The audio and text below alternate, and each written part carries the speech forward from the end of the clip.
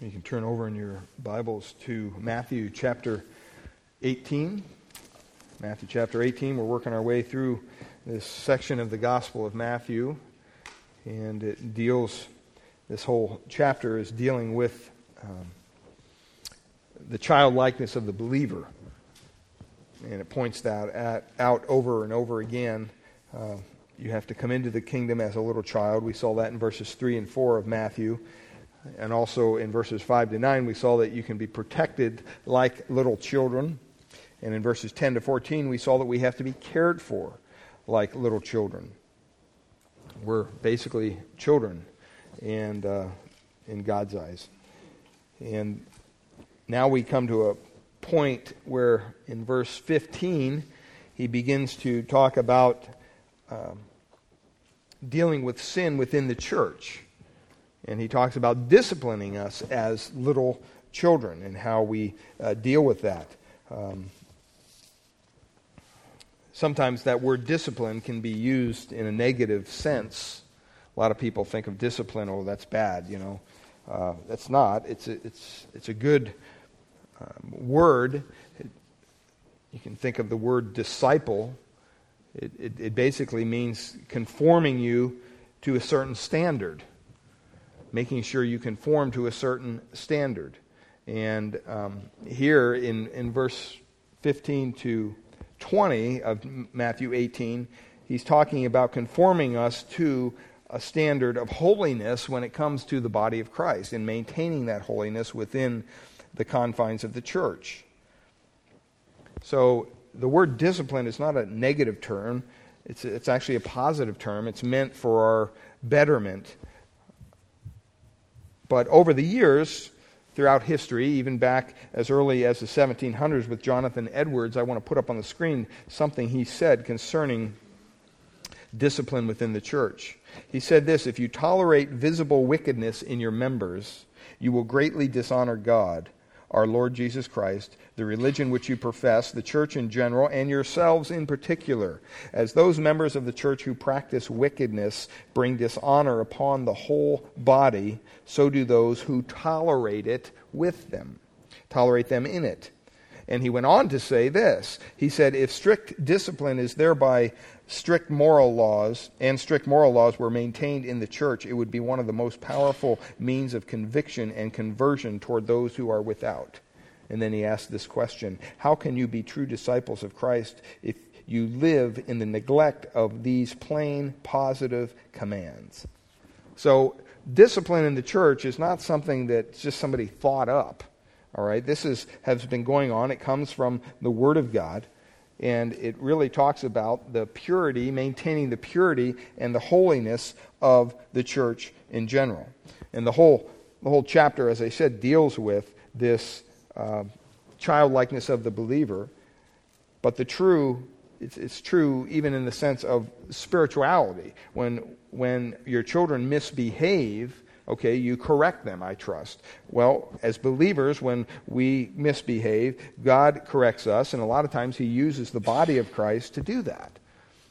And so we come to our text, and I just want to read it for us this morning so that we can understand what we're going to go through here this morning. Verses 15 to 20. It says, if your brother sins against you, go and tell him his fault between you and him alone. If he listens to you, you have gained your brother. But if he does not listen, take one or two others along with you, that every charge may be established by the evidence of 2 or 3 witnesses. If he refuses to listen to them, tell it to the church. And if he refuses to listen to even the church, let him be as unto you a Gentile and a tax collector. Truly I say to you, whatever you bind on earth shall be bound in heaven, and whatever you loose on earth shall be loosed in heaven. Again I say to you, if 2 of you agree on earth about anything they ask, it will be done for them by my Father in heaven. For where 2 or 3 are gathered in my name, there I am in the midst. Now last week we looked at the first 3 essentials of dealing with sin within the church. The first one was the place, and we looked at verse 17, and it says very clearly, if he refuses to listen to them, tell it to the church. And then he mentions church again. And we said this is only the second and third time the church is mentioned in the book of Matthew, the Gospel of Matthew. And it's used in a non-direct sense. It's not used, it's a very general term that's being used here.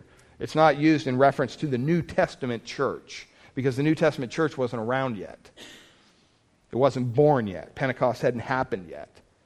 So as a result of that, he says, let this correction take place in the church. And what does he mean by that? He means the assembly. The word means called out ones. It's talking about believers. It's talking about where there's a gathering of believers. This could be in your family. This could be in your small group. This could be in your church. Wherever there's believers gathered together, that is essentially the church. So many times we associate the church with a building or with, something like that. That's not the church. The church is made up of individuals, made up of those who have trusted the Lord Jesus Christ as the Lord and Savior. And so it refers to the assembly. That's where this takes place. Secondly, what was the purpose? We looked at the purpose in verse 15, and it gives it very clear. It says, if you go to him and he hears you, what happens? You gain your brother, right? So the goal in going and telling your brother about his sin or sister about her sin, it's always restoration. That's the goal of correction. When you correct your children, you don't correct them so that they'll continue to do wrong things. You correct them in hopes that they will learn and they won't do wrong things again. And they'll be restored back to full fellowship within the family and not be in trouble and everything else. That's why you correct them. Well, that's the purpose of discipline within the local church, or correction. It's restoration. It's not to run over to somebody and point out their sin with a pious attitude. That's not what this is about. As a matter of fact, in Galatians chapter 6, verse 1, it says, if a brother is overtaken in a sin, or you be careful, if you fall into a sin there, you who are spiritual, it says, restore such a one. And in James chapter 5, it says the same thing. My brothers, if anyone among you wanders from the truth and someone brings him back. See, the goal is restoration. The goal is not just to kick people out of the church, but the purpose is restoration. Well, that's the place, the purpose. The third thing we looked at was the person. In verse 15, who does this? Well, it says, if your brother sins against who? Against you. You're the ones that are to be carrying this out. It's not just the pastor or the elders or whoever. It's the people who have been sinned against. See, that's the kind of transparency that God desires within His body. When someone offends you, when someone does something wrong to you, when someone says something bad about you, you don't hold it inside and hold a grudge and carry that on for years and years and years. You go to that person and you simply say, you know what, you offended me. You sinned against me. And here's why. Here's why I think, this is what happened. This is why my feelings were hurt. Whatever you want to say. And you go to them in meekness and love. But the idea is that you go. You don't go and get somebody else right away. You go. Because you're the one that has the issue. There's no committee. It's not for church officials to do this. It's up to the individual members of the body of Christ. In Galatians 6:1, we just read that, and that's what it says. You who are spiritual, you go and you restore such a one. And then we looked at 3 ingredients to that person. They have to have a willingness, right?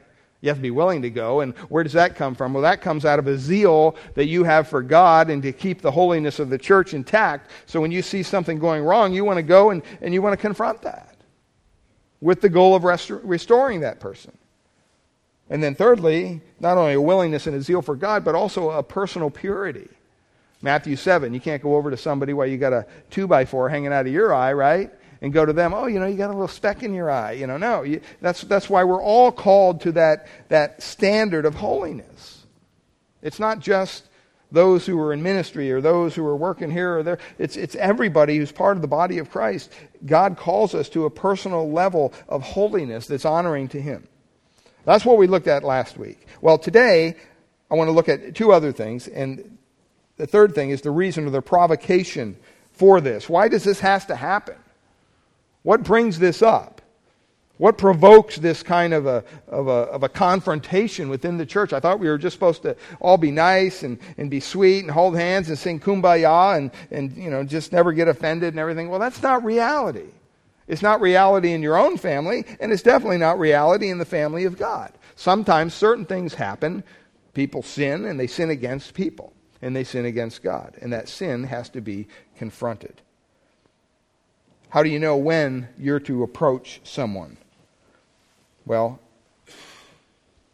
it tells us clearly right here in verse 15. If your brother, what's it say? Sins against you. If your brother sins against you. Now, remember, this is in light of us caring for the body, and he's just got done giving them all this information about the lost sheep and all this stuff. So he has an idea that, when someone strays away, we're to go after them. We're to care for them. That's what a good shepherd would do. But having said all that, what happens when somebody personally sins against you? That word there, sin, that's the provocation when someone sins against you. The general word for sin in the original language. And it simply means to miss the mark. It means that God sets a standard and we missed it. We violate His law. And there's a whole theological study based around the study of sin. Well, what do you do if your brother or sister sins against you? See, that's the issue. That was the issue back then. Remember, here are the disciples. They just got done dealing with Christ and Him telling them that He's not going to be with them very much longer. And then they start arguing about who's going to be first in the kingdom. So they're really sinning against one another. They're provoking one another in pride. And then He brings this up because it was relevant. And remember, while He's doing this, the whole time He has a little child sitting on His lap. Our Lord does. Well, what's the answer? What sins need to be corrected? It's kind of a general thing there. If your brother sins against you, what does that mean? That could mean a wide variety of things. See, unfortunately today, when we look at sin, a lot of times what we do is we take certain sins and we say, well, they're bad, and then these are, they're not as bad, and well, this can just kind of go by the wayside. It's not a big deal. Well, that's not the way God looks at sin. There aren't good sins and bad sins, beloved. They're all sin. That's why this term is general.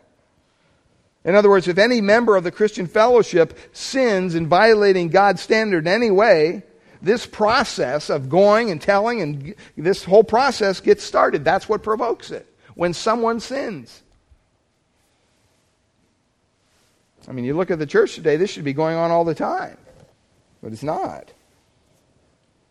And it should be immediate. It says there, if your brother sins against you. Because the issue is the holiness of the church. You can't have, either the church is holy or it's not. Right? I mean, you can't have a church that's, has maybe 100 members and 5 of them are sinful, living sinful lives. Well, that affects the whole holiness of the whole church. Now, it's interesting because in this verse, some, depending on what translation you're reading, if you're reading the New American Standard, in verse 15, you won't find against you in the text. It says, if your brother sins, go and tell him his fault. We don't know whether it's supposed to be in there or not, but we're just going to leave it in there because Luke leaves it in there. Most translations have it in there.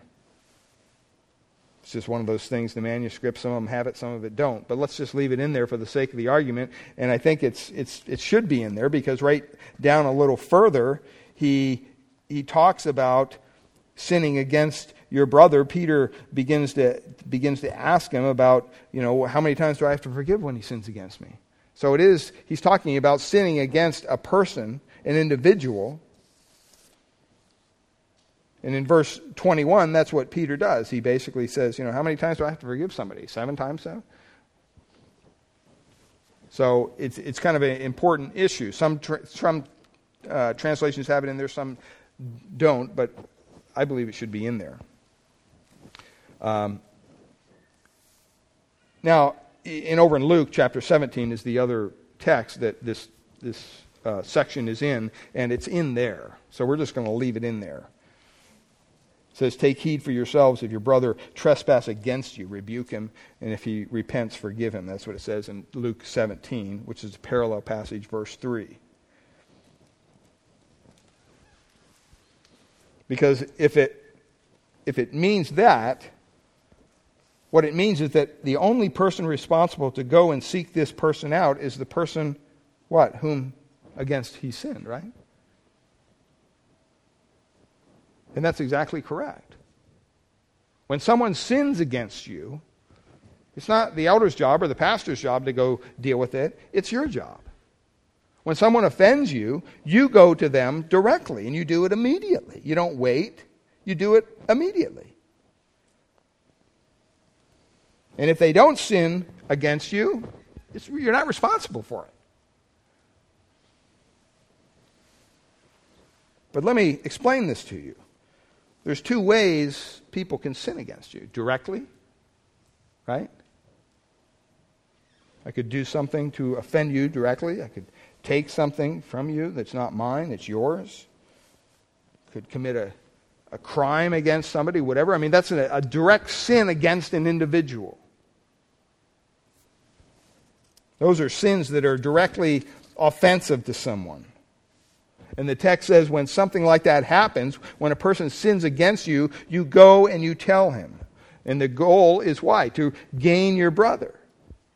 So you don't go tell him, you don't confront him in a way that says, I can't believe you've done this to me. You don't go there with that kind of an attitude. That's not what the text is saying.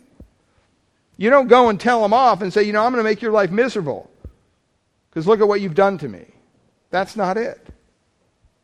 See, if we could get this, we would resolve a lot of issues within the local churches. When you get sinned against, when you get deceived or lied or slandered, whatever it might be, and this is within the family of God, remember, this is what we're talking about, the church, the body of Christ. When a Christian does this to you, what are you supposed to do? You're supposed to go and tell him the sin and get him to confess and to repent, so that you could gain back that fellowship with your brother. Or gain back that fellowship with your sister. I mean, the idea is you're showing Christ's likeness when you do that. See, in our mind, when someone offends us, that's the last thing we want to do. We don't want to do that. We want to kind of hold a grudge. We definitely don't want to go talk to the person. They've offended us. See, we get it the other way around. We think that we should just sit here, be offended until they come to us. I didn't do anything wrong. They're the one that sinned against me. Why should I have to go? Because that's what it says. It's very clear. And what are you doing when you do that? What do you do to someone who's sinned against you? And you know it. And rather than just sit there and bear a grudge and, until they repent, I'm not going to. What do you do when you actually go to them? And you explain it. Not in a pious way. It says, go to him, rebuke him in Luke. And if he repents, forgive him. That's it. It's over. The issue's over. No drama. No bitterness. See, we don't do that. We let bitterness cultivate in our hearts to the point where we even refuse to talk to people at times. Every time the person walks in the room, you run to the other side of the room. I mean, turn over to Ephesians chapter 4 with me. Ephesians chapter 4.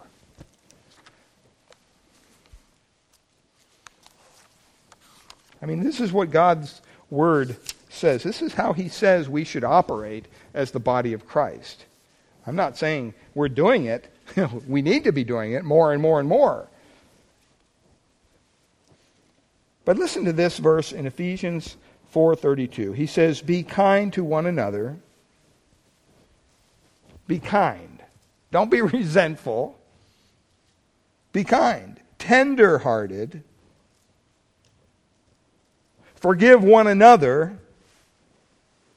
And then look at that last phrase. As God in Christ, what? Forgave you. Who do you think you are to hold a grudge against anybody? Who do you think you are? When God has forgiven you. So the Bible says you go and you confront to seek gaining your brother or your sister back when they sin against you directly. That's what we're to do. Well, you can also sin against people indirectly. Not all sins are against me directly. People could sin against me indirectly. Do you know that any sin in the assembly of God's people is against any of God's people? Because ultimately it stains us all. When anyone sins within the body of Christ, you've really lost your fellowship, and it touches all of us because we're a body. We're all together in this. When anyone is living in a disobedient life, they bring reproach on Christ. And we are Christ's representative here on earth, beloved. And we bear his reproach so that indirectly all of us is, in a way, that sin is against us. It may not be directly against you. But if I know about it, it's against me. Why? Because I want the church of God to be holy. I want the church of God to be pure. That's what we're shooting for. That's what we're protecting. I mean, to look at it another way would be if, for example, we're only then to react to sins directly against us. Think about this. If it's only when you sin against me directly that I can start this process of correction. Well, what happens when somebody in the church lies to somebody outside the church? Or does something with somebody outside the church, and they're not part of the church, they're not even a believer. Say they're lying to their boss at work who's not a Christian. Well, that's not a sin against me, so I guess I can't confront it. If you want to believe that it's only against you directly. No, there's sins against us indirectly. And that's what's so important. When we leave this fellowship on Sunday, please understand that you're representing not only this body, but more importantly, Christ to a lost and dying world. That's why, my heart just grieves over this whole Harold Camping family radio thing. How horrible. You'd think of the people that gave up savings and forsook their jobs, all because they're following one guy and one man's teaching that is false and erroneous. And by the way, he's not a false prophet. Some people, he's a false prophet. He's not a false prophet. I've never heard Harold Camping say that he has the book of Harold and he's coming up with the Word of God. God is channeling the Word of God through him, and now he has his own text of Scripture. He's a false teacher is what he is. He's not a false prophet. And it's important to distinguish that, because he's obviously a lot mixed up. And he's got a lot of people mixed up. And you know what? That kind of thing affects us as the church. It just does. I can't count the times this past week at the coffee shop. Oh, hey, pastor, you got your bags packed, smirking and everything, it's just, that's the way it is. Because we're part of the body. So we do have a responsibility when someone lies to someone outside the church, maybe an unsaved person, something like that. We have a responsibility to confront that sin and deal with that sin because it reflects on all of us. The point is that any sin is a sin that stains the fellowship, whether it's indirect or whether it's direct.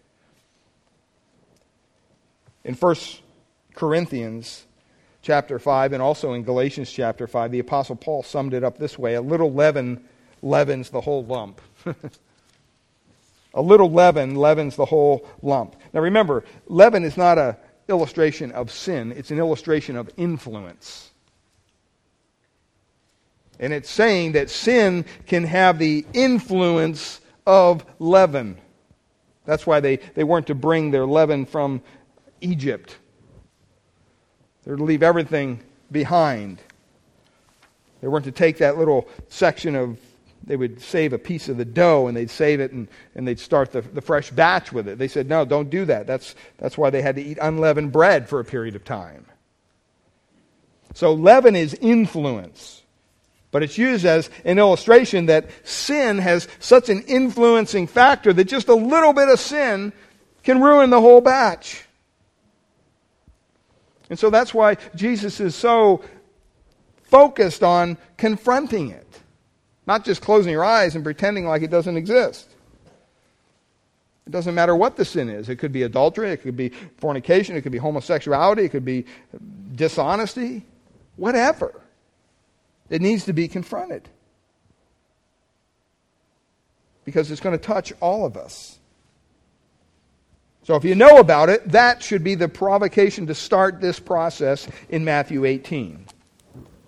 And you say, well, what is the process? How is this done? Well, good point. That's the next step. What is the process? It tells us in verse 15 of Matthew 18. What do you do when this happens? When somebody sins, what do you do? Step 1. Go and tell. That's what it says in verse 15. If your brother sins against you, the next word, go and tell him his fault. Go and tell him. You know the place. It's supposed to happen in the church. You know the person. It's you. You know why? Because the brother or sister has sinned against you. And now what's the process? Well, first of all, you have to go and tell him. That word go is a present imperative. And what that means in the original language is you get going now. Don't wait. Don't even wait a second. When you hear about that sin or you're confronted with that sin, you go and you tell them right away. Don't hold off. Don't use, I got to pray about it. No, you don't. You need to do what the Scripture tells us to do. Sometimes I think we use the little prayer gimmick to get out of what God wants us to do. I've heard people tell me sometimes, well, I think I need to pray about this or that or whatever. And it's very clear what God tells them to do in Scripture. And yet they're unwilling to do it, so they use the excuse of, well, I think I need to pray about it a little longer. Sometimes you don't need to pray about things when it's so clear in Scripture that God tells you to do it. And the first thing he says there is you got to be willing to go. Pursue it is the idea. And don't give it up until it's done, until it's finished. Don't be distracted by things. Not only are we to go, but we're to tell them. That word is an aorist imperative. And what that means, it basically means, you know what, you need to do this. This isn't an option. And it means you keep on doing it until it gets resolved. You hang in there. You keep on confronting the person. So many times that's not what we do. First of all, we don't even go to the person when they offend us. We have to start there. We have to go and tell the person that they offended us or they sinned against us or we see something in their life, whatever it is, and we need to confront them about it for the goal of restoration. We need to expose it.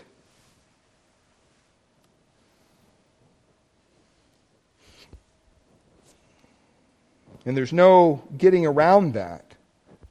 It's hard to do. It takes time, it takes effort, it's a difficult task, but it's also a delicate task. It's difficult with the people you know. because they know you. Right? So as soon as you go and you say, I see this in your life, what are they going to do? They're going to point right back at you. Well, who do you think you are? I mean, that's what you get. That's irrelevant. I mean, that goes back to the goal of personal purity. None of us are perfect by any extreme. But that's the goal. So then when something like this comes up, that we're not dealing with the same issue as a hypocrite going and pointing it out to somebody else. But it's also it's difficult sometimes with people you don't know. Because what's their excuse is, well, who are you? Who do you think you don't even know me. That's their attitude. And yet when the sin is obvious enough that it offends you and you go to them like that, that's kind of the reaction you get sometimes. We can be fearful of the people we know, but we tend to be indifferent about the people we don't know. Well, whatever. Just kind of shove them aside. And you have to do it with the right attitude. Look at Galatians chapter 6, verse 1. Galatians chapter 6, verse 1.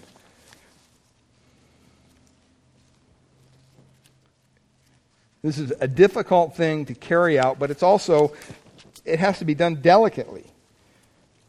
And it has to be done within the Spirit of Christ. We keep on coming back here, but it's important to understand this verse. Galatians chapter 6, verse 1. It says, "Brothers, if anyone is caught in any transgression, you who are spiritual should restore him." How? It says, in the spirit of gentleness or meekness. And keep watch on yourself, lest you too be tempted. First thing is gentleness or meekness. You go to that person in humility. You don't walk over to them with your chest puffed out and, hey, you sinner, you did this and you need to repent. That's not the way this is done. You don't go over there with a self-righteous attitude.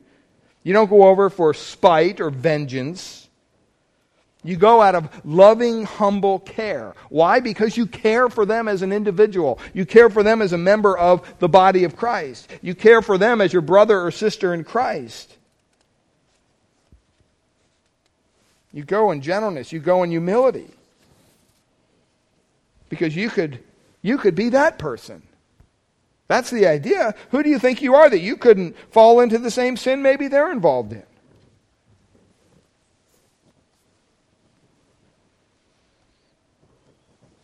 So you go in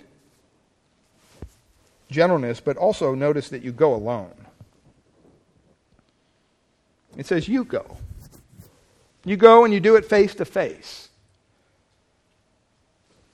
And all this is done to gain your lost brother or your lost sister. I'm not talking lost in the way of salvation. I'm saying your fellowship with them is broken because they offended you. They sinned against you. But you go alone. I mean, when's the last time someone sinned against you and you went directly, immediately to that person and told them their sin right to their face? That should be a common thing in the church. It's not. Usually we go and you tell everybody else what they did. I mean, that's what we do, right? Then eventually maybe it works around to them and then they get offended because we're talking about them and what they did to us. And then, then you have this big brouhaha in the church for no reason whatsoever.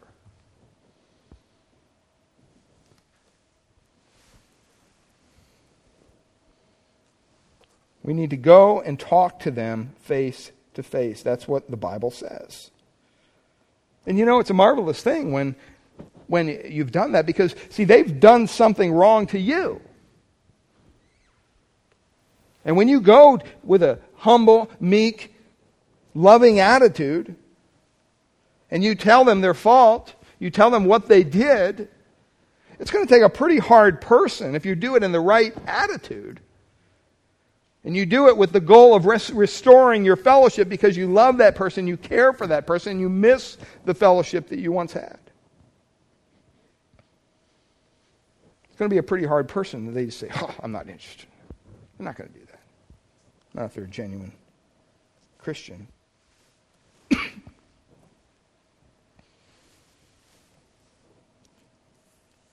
More than likely, their heart's going to soften. and you're going to gain your brother or your sister back. Don't tell everybody, just tell them. I mean, what a glorious thing if that's how the church operated on a weekly, daily basis. If we all practice this the way Scripture shows us. Well, what if he refuses to hear you? What if he just puts you off? Well, we're going to get to that in a minute. But turn over to Galatians chapter 2. Galatians chapter 2, because you're probably wondering, well, is there an example in the Bible of this ever happening? Actually, there is in Galatians chapter 2.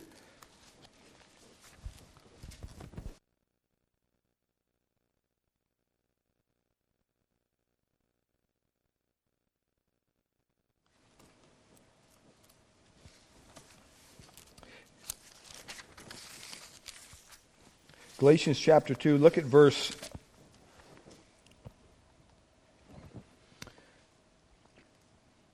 11. See, Peter had sinned in this situation, and he basically removed himself from the assembly, the local church there, and he was beginning to fall into a group of people who were very legalistic, you might say, when he was in Antioch. And Paul says, Peter was come to Antioch, and I withstood him, what? To the face, because he was to be blamed. What was Paul doing here? Paul was confronting Peter over a sin. That's step one. It's an illustration. How did Peter respond? Well, if you turn over to 2 Peter chapter 3 verse 15, 2 Peter 3:15, Peter writes this about Paul. Even as our beloved brother Paul.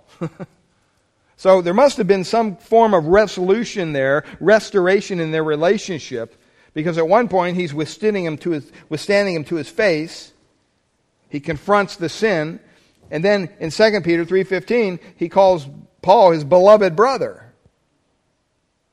So because Paul was willing enough to confront him with his sin, he cared enough about it, he loved him enough.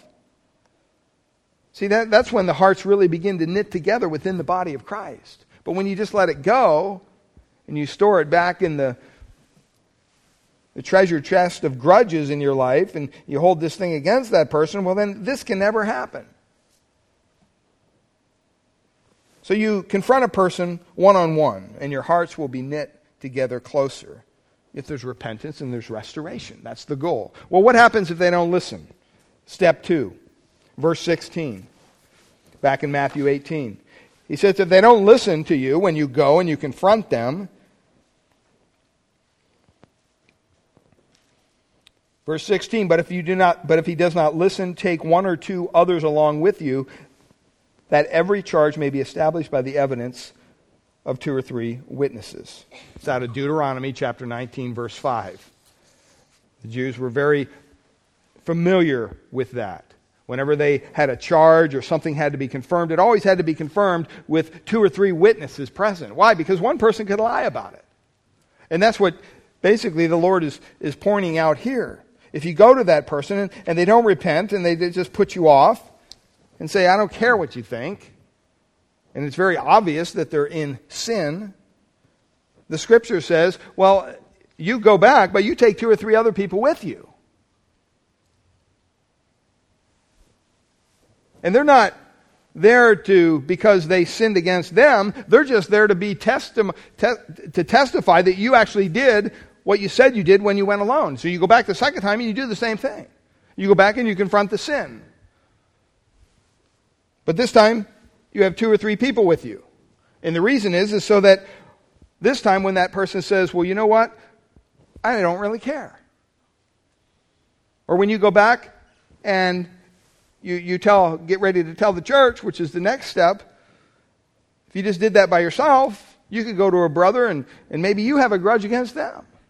Maybe they sinned against you and maybe they asked for your forgiveness, but you go back and you tell the whole body, oh, they didn't ask for my forgiveness. Their heart's even harder, when it may not be true. So if they put you off the first time, you take 2 or 3 with you back a second time. and you confront them again. And the idea here is to show him or her his sin so that he really understands what you're doing, that you want his repentance, you want restoration.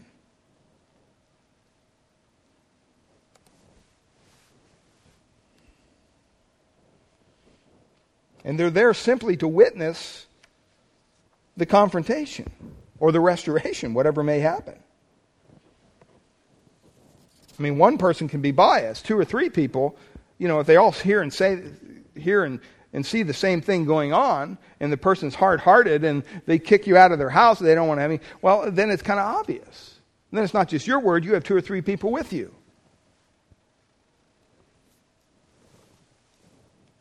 So it's not just one individual who does this.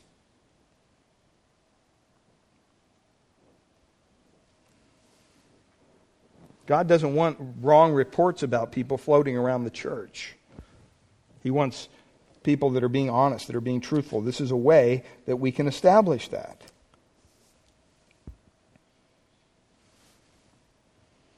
In 2 Corinthians, there's an illustration of this. Look at 2 Corinthians chapter 13. 2 Corinthians chapter 13.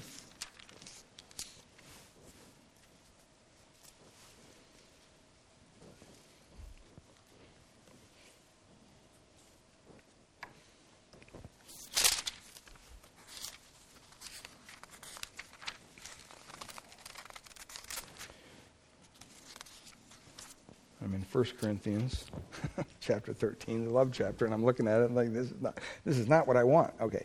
2 Corinthians chapter 13. Look at what he says in verse 1. This is the 3rd time Paul writes, and he says, I'm coming to you. And then he puts this little phrase in there. You see this a lot. Every charge must be established by the evidence of 2 or 3 witnesses. I warned those who sinned before and all the others, and I warn them now while I'm even absent, as I did when present on my 2nd visit, that if I come again, I will not spare them. Since you seek proof that Christ is speaking in me. And he goes on, and he tells them to examine themselves. But the same principle is there. You take 2 or 3 people with you. Now, someone was obviously sinning in that fellowship.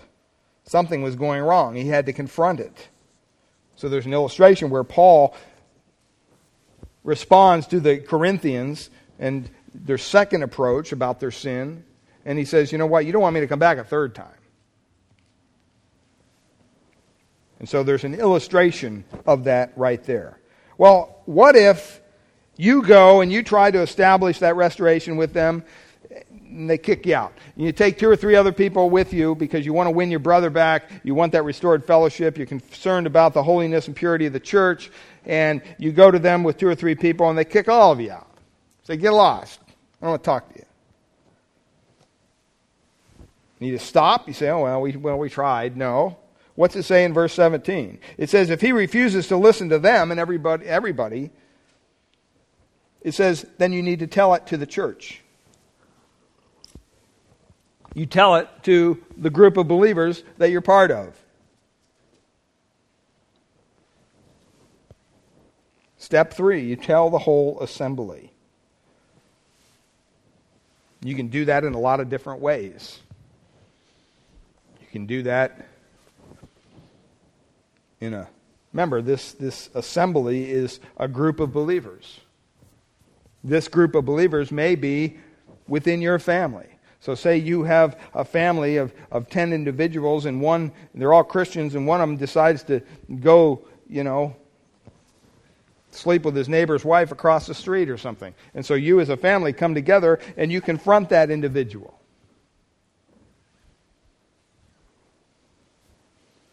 You won't hear one, you take 2 or 3, you won't hear that, then you tell everybody about the sin. Tell everybody what's going on. You tell them basically, look, this person is in sin, and you need to reach out to them. The goal is to bring them back. The goal is restoration. That's the intention. And when you tell the church, when you reach this level, obviously, within the local church, speaking of nowadays, obviously the leadership is going to have some wind of this.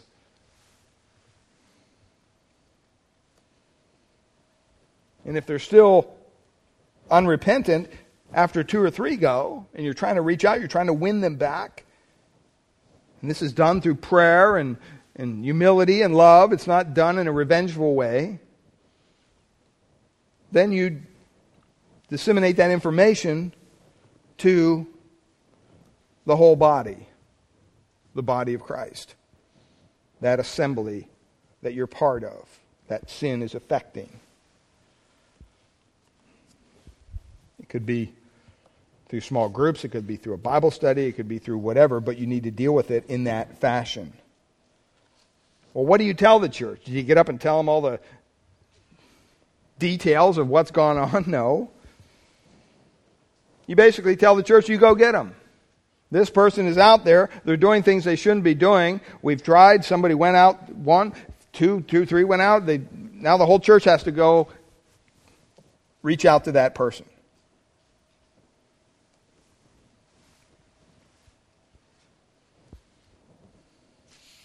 Two or 3 went, now we all go. I mean, this is something that a lot of churches don't practice. And I can't even tell you that we have a good handle on it here because we don't. But we should. But can you imagine, wouldn't that be wonderful if a sinning brother or sister is caught in a trespass of sin and they don't want to come back here because why? When you're in sin, where's the last place? You don't want to come to church. I mean, you just don't. Especially when that sin's enjoyable and you don't want to hear a lecture from somebody about why you shouldn't be doing what you're doing. You're not going to come to church. So you're going to stay away from the church. But what if the church starts tracking you down? What if the members of the body start coming after you? Saying, hey, we miss you. Where you been? What's going on? Heard some things, but we want restoration here. We want you to come back. We miss your talents. We miss your gifts operating in our body. They're calling them back from sin, back into the fellowship. That's what we're to do. And it's not one person. There's an example where one person did this in the Bible, Diotrephes, in John's 3rd epistle. John was going to go to the church, and it says that Diotrephes basically didn't want to have anything of it because he was putting people out of the church himself. He was like a one-man committee, disciplinary committee, and it just created havoc. See, this isn't something that can be handled by 1 or 2 people. When it gets to this extreme, you involve everybody. Why? Because of your love and your concern for that person. It's not up to one person whether to decide, okay, this person repented or not. I mean, it should be evident to everybody. There's a case of this in the New Testament too. Look at 2 Corinthians chapter 2. 2 Corinthians chapter 2.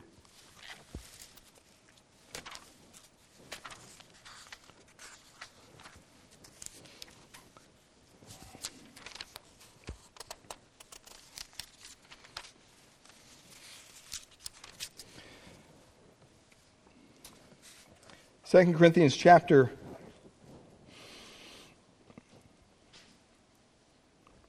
2, verse 5. Dealing with forgive the sinner. It says, now if anyone has caused pain, he has caused it not to me, but in some measure, not to put it too severely, to all of you. It's the idea of someone in sin. For such a one, this punishment by the majority is enough. So you should rather turn to forgive and comfort him, or he may be overwhelmed by excessive sorrow. So I beg you, look at what he says, you reaffirm your love for him. For this is why I wrote, that I might test you and know whether you are obedient in everything. Anyone whom you forgive, I also forgive. Indeed, what I have forgiven, if I have forgiven anything, has been for your sake in the presence of Christ, so that we would not be outwitted by Satan, for we are not ignorant of his delights. See, that's what Satan wants. Satan wants us to turn on each other. And so when this process is underway, the last thing he wants is when that person just repents right away. He doesn't want that. He doesn't want 2 or 3 to reach out to that person and that person repents then. No, he doesn't want that. He doesn't want it even when the whole church is told. And they're confronting this person in a loving way. Because it touches the whole body. That's why he says if he sinned, it's not just against me, it's against everybody.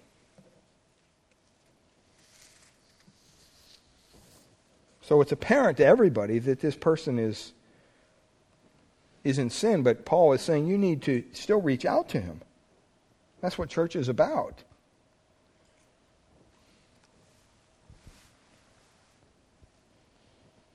Now you might say, it's step 2, step 3. It still doesn't hear the whole church. What are we supposed to do? The whole church goes out, reaches out to this person in love, humility, trying to confront them over their sin. It's pretty clear what the Bible says in Matthew 18. It says if they don't respond to that, it says in verse 17, if he refuses to listen to even the church, you got everybody now leaving this place and focusing their attention on one individual, one brother or sister in Christ who's fallen into sin in some form or fashion. And they've pushed themselves away. And you sent the whole body after them. I mean, they're getting notes from people. They're getting letters from people. They're getting phone calls from people. Don't you think that's kind of harassing? In a way, that's exactly what it is. It's very easy to turn the other way and just go, oh, well, whatever. They never did much around here anyway. Let them go. But that's not what Scripture says. This is very convicting. It says you send the whole church after them. If they don't listen to the whole church, then here's what we're to do. Step 4. Basically, you treat them as an unbeliever. You treat them as a tax collector, it says. Let him be unto you as a Gentile and a tax collector. Wow. So here you have a brother or sister in Christ who's in sin. One individual has reached out to him, the person that they sinned against. They wouldn't hear it. So that individual, because of his love for his brother or sister, reaches out to 2 or 3 other people and he takes them with him as be a testimony of this process. And he says the same thing. He says, look, I love you. Everything, I want you to repent of your sin. Here's what happened. You sinned against me and you need to repent. And they won't hear that. No. Then you tell the church, you tell the assembly about it. And you say, we need to go after this person. See, it goes right back to the parable of the lost sheep, doesn't it? I mean, that's what people would do if they really cared about you. They would come after you. It's very convicting. But it says when they don't even listen to the whole church, it says you treat them as a heathen man or a tax collector. I mean, tax collectors were not looked on very highly back then. And remember, we're reading from Matthew. He was one. So he knows what he's talking about.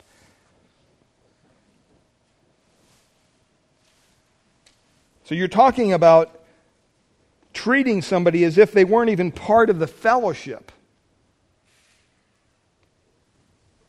because of their sin, because you need to protect the holiness of the church.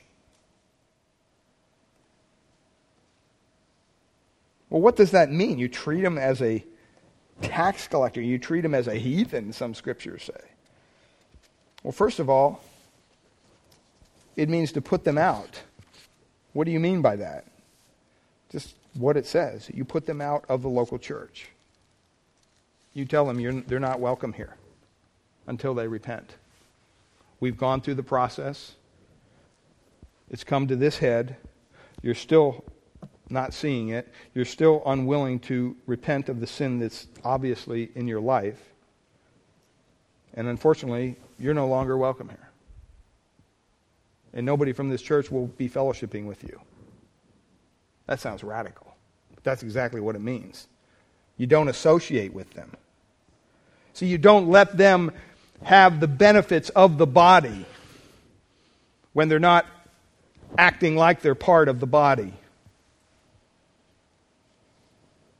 1 Corinthians chapter 5 makes it very clear. In the Corinthian church, there was a man who was in a sexual relationship with his father's wife, his stepmother, in the church. Form of incest. And instead of being, you would think you'd be embarrassed or brokenhearted, they were proud of it. Paul says in chapter 5 there, you're puffed up and you haven't mourned. Instead of being sad over this situation, you're glad. There's a problem here. This is kind of like a notch in your own belt, having an affair with your own stepmother. And then he says in verse 4, in the name of our Lord Jesus Christ, when you are gathered together in my spirit with the power of the Lord Jesus Christ, next time you come together in the assembly, he says this, deliver such a one unto Satan. Wow. What's that mean? It means put him out. And that's why a lot of times in churches, you'll see when it comes time for their communion time, they may have to say some pretty hard things at the communion time about an individual within the body who's no longer there because he was put out. And they instruct the congregation, you're not to have any contact with this person because they haven't repented. And some people say, well, what if that person is part of my family? What if that person is my brother-in-law or sister-in-law and we have Thanksgiving and the person's coming over? You're saying, I can't go to the dinner? No. You can spend time with them. You just have to be reminding them that they need to repent the whole time. That's the goal. That's the point. That's how serious God takes sin in the local church. And unfortunately, we don't take it that serious today. In verse 6, he says, because a little leaven leavens the whole lump. Purge it out, therefore, the old leaven. Get it out. 1 Timothy chapter 1, verse 20, it says, I took Hymenaeus and Alexander and turned them over to Satan that they may learn not to blaspheme. I mean, that's an incredible consequence for sin. See, that's why it's a process. And the process, the goal of the process is restoration. That's why through the process you're ratcheting it up a little bit. It's like your own children. Johnny, take the trash out. 5 minutes later, Johnny still isn't taking the trash out. Johnny gets in trouble. Maybe he gets a spanking. Maybe he gets a Nintendo taken away, whatever. The next day, Johnny, take the trash out. 10 minutes later, he still isn't taking the trash out. What you're realizing, well, my discipline's not working with Johnny. So I got to ratchet up a little bit. Maybe he gets spanked a little harder. Maybe he gets something else taken away. See, that's the goal. The goal is to discipline these people back into the fellowship. But it's sad to say that a lot of this doesn't even go on. Sometimes you just have to be willing to tell people, you know what, either you're going to serve the world and the devil or you're going to serve God. But you're not going to have both. We're not going to allow you to be part of this fellowship and reap the benefits of this fellowship and live in sin. Open sin. It's not going to happen. 2 Thessalonians chapter 3, verse 6 says, we command you, brethren, in the name of our Lord Jesus Christ, that you withdraw yourselves from every brother that walks disorderly and not after the tradition in which he received us. The word withdraw there means to avoid. Avoid them. Doesn't mean you're not praying for them. But you know what? You don't let them in your fellowship. You don't let them in your assembly. You don't let them partake of communion. And we're talking now about people who know the Lord. If they truly know the Lord, they're going to miss it. We're not talking about outside people. We're not talking about non-Christians. They're always welcome here because we want them to be exposed to the truth. We want them to repent and come to Christ. We're talking about sinning members of the family of God. In 2 Thessalonians chapter 3, verse 14, it says, if any man obey not the word of this epistle, note that man and have no company with him, that he may be ashamed. See, think about it. You're part of a church, and you fall into a sin, and for whatever reason, instead of repenting, your heart grows harder and harder and harder. I mean, if you're a true believer, you're going to be ashamed of that. I mean, God's not going to let that believer go just because of that one sin. But God may have to work in his life and drag him down to literally nothing before he'll repent. 1 Corinthians chapter 5, verse 9, Paul says this, I wrote unto you in an epistle not to have company with fornicators. And listen what he says, I'm not the fornicators of the world. Those are the people that need the message of Christ. He's not saying don't meet with those people, don't fellowship with those people, don't reach out to those people. They need you. In verse 11 he says, but I'm writing so that you not keep company if any man that is called a brother be a fornicator, covetous, idolater, drunkard, extortioner. And then he says this, with such a one, don't even eat. Don't even have a meal with them. That's the first phase of treating them as a tax collector. You put them physically out of the church.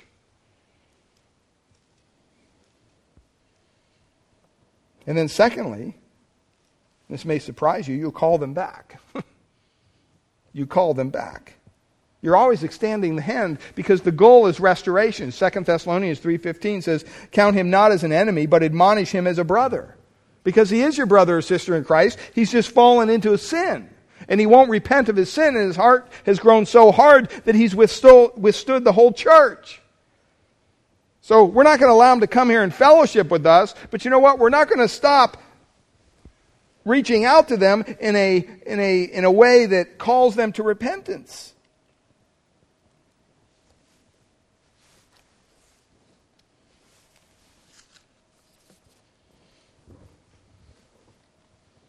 I mean, this is something that really delineates the New Testament church and marks it out, and even today. I mean, if you want to know whether a church is legitimate in its look at Scripture and what it believes, stop and see if they're just allowing sin to just run rampant in their congregation. Because if they are, they're not obeying God's Word. And remember, it says, if someone sins against you, this isn't that person's acting a little weird. I think maybe they're up to something wrong. Maybe we need to investigate that. We're not talking about that. We're talking about someone who's obviously committed a sin. This isn't the church police. That's not what we're called to. You're accountable, first of all, to God for the purity in your own life and in your own family. You're not accountable to me. You're accountable to God. And God sees everything. But when it becomes made known and sin rises up and we see it, all of us are to confront it. And we're to confront it in this fashion. With love, with humility, with meekness, and with the goal of restoring that brother or sister into the fellowship. And if we would just practice what God's Word has here for us, I think that it would really revolutionize any personal issues with anybody. Because that's what we're called to do. You might be sitting here this morning saying, who am I to do this? Well, next week we're going to talk about that. We're going to talk about the power, the authority that you have in Christ. And it says there in verses 18 and to 20. We're going to look at those verses next week. Let's bow in a word of prayer. Father, we pray this morning, Lord, as we come to this part of Scripture, just to be honest, this is not an easy thing to teach. And it's not easy for a variety of reasons.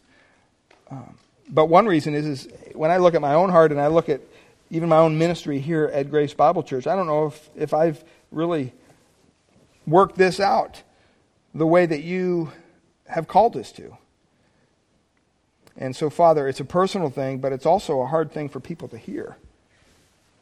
And yet, you love the church so much, and you're concerned so much about its purity and its holiness, that you call us, when sin makes its presence known, it needs to be confronted, and it needs to be confronted immediately.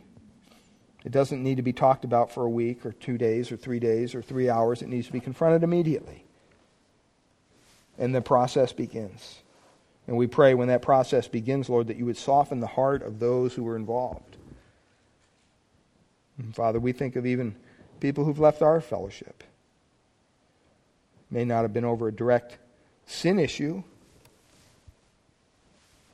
But Lord, I pray that we would even continue to reach out to them, to call them back. Not because of who they are, not because of who we are, but because we miss our fellowship.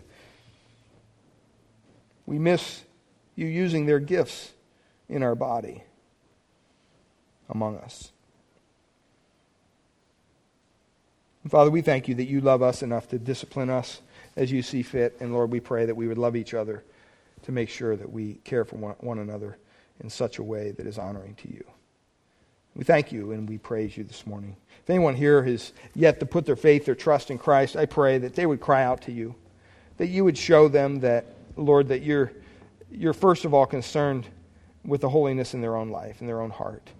And all of our sin, all of us have sinned and fall short of your glory, and we just pray that we would cry out to you and be merciful to me, a sinner. Lord, that's a prayer that you will hear, and you will transform that individual's heart when it comes from a repentant, pure heart, desire to know you. We ask this in Jesus' precious name. Amen.